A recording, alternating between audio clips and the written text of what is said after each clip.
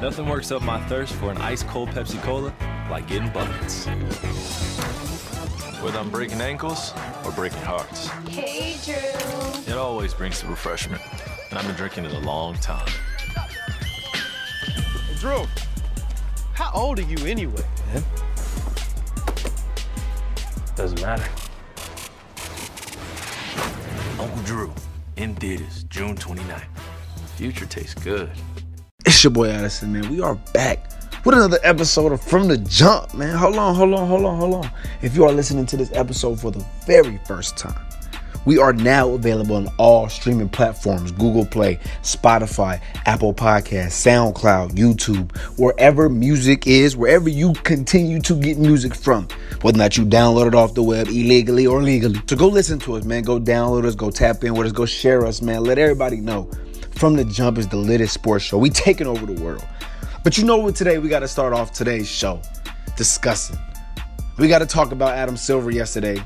Speaking at the NBA Board of Governors meeting, discussed a bevy of topics, talked about the NBA changing the legal age limit from 19 to 18 years old. He also talked about creating a competitive balance within the NBA. Another point that was also mentioned where he talked about potentially reseeding the playoffs, not making it a East versus West, but just essentially the 16 best teams in the league. Me personally, I would like it like a March Madness bracket type style where, hey, the Warriors may be facing the Hornets, the number 1 seed versus the 16 seed. That may not be a bad way to do this NBA thing going forward. But in any event, that's what the things that he talked about yesterday. Now, one of the things that came forth was that the Warriors' dominance is ruining the NBA. Take a listen to what Adam Silver had to say about it. I'm not here to say we have a problem, but I love where the league is right now. But as I said earlier, I think we can create a better system. So I don't necessarily think it's per se bad that the Warriors are so dominant. Now, after hearing what Adam Silver had to say about this, it's obvious, right? Like, he doesn't agree, right? He doesn't like the fact that the Warriors are dominating the NBA. But let's be clear here about this whole dominance thing. Everybody's going crazy about dominance. Outside of the Boston Celtics and the Los Angeles Lakers, the Golden State Warriors are the next team up with 6 championships. So what do we mean by this whole the Warriors are ruining the NBA? Prior to the Warriors' dominance, prior to this run outside of 2015, 2017, and 2018, what teams have been winning from the past, from pretty much from 2000 until 2018? Spurs, Lakers, Celtics won the championship. Miami, they had their little run in there. Detroit won a championship. Look at all the teams that have won championships. Cleveland, Dallas. Those are the teams that have won championships. But the bulk of those teams are who? The Celtics, winning one back in 2018. The Kobe years when they won 2000 to 2002. 2009, 2010 back-to-back. The Lakers was in the finals in 2004 and again in 2008. So this run that we're seeing by the Golden State Warriors is nothing that we've never seen before. The only problem is it's just demoralizing because they can shoot threes better than anybody else in the world. And they grabbed Kevin Durant along the way. See, the thing with Miami, what people didn't realize about Miami's dynasty and why it got halted was because Miami stopped growing. Miami stopped getting better. When LeBron James and D-Wade, they talked about winning 6 and 7 championships, that team was easily the best team in the league. Easily. San Antonio was a better team, but athletic talent for talent-wise, Miami was so much better. And again, at that point, right, as you start to go on these deep finals runs, you have to change your roster. You see what the Warriors are doing? Every year they're improving their roster. Last year they added Swaggy P and Omri Caspi. Omri Caspi didn't really work out, but adding Swaggy P really did. It gave them a different look. Now by you adding DeMarcus Cousins, it's going to add a different dimension to this Golden State Warriors team. Joe Lacob told you that they're light years ahead of everybody else, and he meant that. What he meant by that was they're forward thinking. It's 2018. Just because we won a championship last year doesn't guarantee you a championship this year. It does not guarantee you a championship again. So this dominance that we're seeing by the Golden State Warriors is nothing new. We just see a team who's hungry, who wants championships. This is sports, remember? This is competitive, dog eat dog. Y'all weren't complaining about dominance when the Bulls were winning the championships because you were captivated by Michael Jordan. Why do we hate dominance so much? When the Lakers are winning those championships, when they went on their 3-peat, and then when they went on their 2-peat, we didn't hate that. Even though you may not have liked the Lakers, you still got to respect. Now they the champs. When the Celtics was winning those championships back in the day, were you complaining? And even back in those times, probably even before I was even thought about. The Lakers and the Celtics were only two teams anyway. So you had to pick which one you like, Lakers or Celtics. That's it. And by the Warriors being so dominant, if we're being so quite honest, it's helping everybody else underneath, or it should. It should help teams like the Phoenix Suns and the Sacramento Kings. You think those teams are complaining? They got a team full of Marvin Bagleys and DeAndre Aytons and Devin Bookers. These teams are complaining, or you think Orlando is complaining right now? It's smiling. They have Mo Bamba. They got a name, a guy that can sell jerseys. But now that I got that out the way, shout out to Adam Silver, by the way, always thinking about the league, always trying to help improve the league. I've always said, I just think the NBA always is expansive. I think the NBA is always growing, is always looking to better itself. But speaking of dominance, you know we got to talk about LeBron James. And it's always drama. Drama, a.k.a. LeBron. L.A. Bron, if y'all don't know. Now, yesterday in L.A., Blaze Pizza sent out a tweet yesterday inviting everybody in the Los Angeles area to come out yesterday to get free pizzas. Now, apparently LeBron James either retweeted or quoted this tweet yesterday and says he has not been to a pizza party in a minute. Culver City, with the eyes and the pizza, with the question, with the almost like pondering emoji. He used the pondering emoji, he used the eye emoji, and he used the pizza emoji. That's for my millennials out there. Y'all know what the emojis I'm talking about. But those are the emojis that he used, and it sent everybody in a frenzy. So much so that everybody ran to Culver City's Blaze Pizza yesterday, waiting in line, hoping that LeBron James was going to show up. Hoping that LeBron James was going to show up. Now, one time did he tweet out, one time did Blaze Pizza tweet out that he was going to show up. He was going to do a meet and greet. You know, if it'd be a meet and greet, the entire world would have been at Blaze Pizza yesterday. So the fact that everybody thought that LeBron was going to show up to this Blaze Pizza yesterday, to me, is hilarious. Again, y'all already seeing already off the bat, LeBron James is about his business. Him doing the tweet yesterday, this was a business move, baby. It's L.A. Bron. You seen him in the picture on Instagram that his wife posted in the donut chilling. It wasn't like he said, he tweeted out and was like, come on down to Louisiana Kitchen and get the shrimp and the fish. And you know how Louisiana Kitchen, if you're from L.A., you know what's going on. It wasn't like he tweeted out that. He tweeted out, come down to Blaze Pizza. Now, personally, I ain't a Blaze Pizza kind of guy. You know, I'm a Pizza Hut kind of guy. I ain't really into the Blaze Pizza and California Pizza Kitchen, all into the create your own pizza. I'm a simple man. Cheese, pepperoni, beef, pork, pineapples, I'm chicken. I'm that kind of guy. I don't have to have the whole linguine on top of my pizza. You can keep that.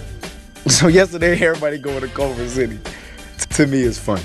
I hope everybody that was in line yesterday was able to get their pizza. Coming up on From the Jump, I will tell you why Magic Johnson was huge in LeBron James coming to the Lakers. Plus, Pac-Man Jones got into a little skirmish today at Hartsfield-Jackson. Stay tuned. It's From the Jump. I'm JJ Hightail. As an ex-professional race car driver, I'm used to taking a few risks, which isn't always a good thing. Proof of insurance, please. That's why I'm insured by Direct Auto and Life Insurance. I can get a great rate regardless of my driving history. They understand that no one's perfect. It's just a warning.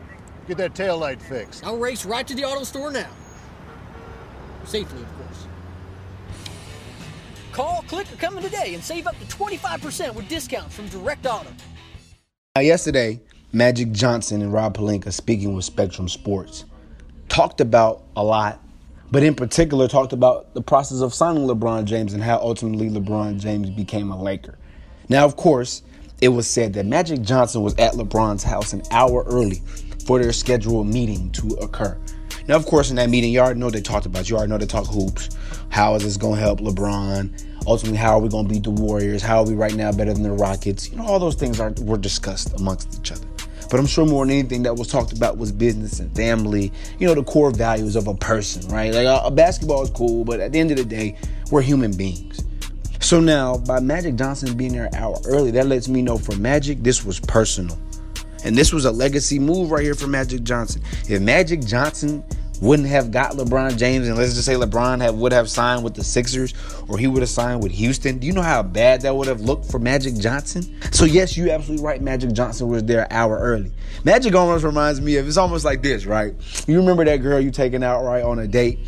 You don't want to be the guy, okay, if y'all got dinner reservations for 8 o'clock, you don't want to be the dude showing up at 7:50, talking about we got to get there. No. If you know you got to be there at 8, you may have to show up a little early. You may have to get her an hour early because you got to wait for traffic. You already know how that go. And when you rush her, you know you don't typically drive well. Not to mention, you still got to give her time. Now, again, I'm not comparing this to a lady, but what I'm saying is Magic Johnson understands the importance of this situation. Just like if you were taking a girl on a date, the importance of the situation is I got to be there early, or the next guy is. You feel what I'm saying? And Magic Johnson realized the same thing. Oh, I got to go above and beyond. This ain't just, okay, we're going to just talk on the phone. See, Philly, what Josh Harris and the Sixers thought is they thought they had a legitimate chance because the media was building that up. Your ESPN said you had a chance. You just got a phone call from Clutch Sports. And they probably just inquired, about your plan, your vision, how adding LeBron helps your team, those kind of things. But realistically speaking, you did not have a chance. LeBron opted out of his contract in Cleveland on the 29th.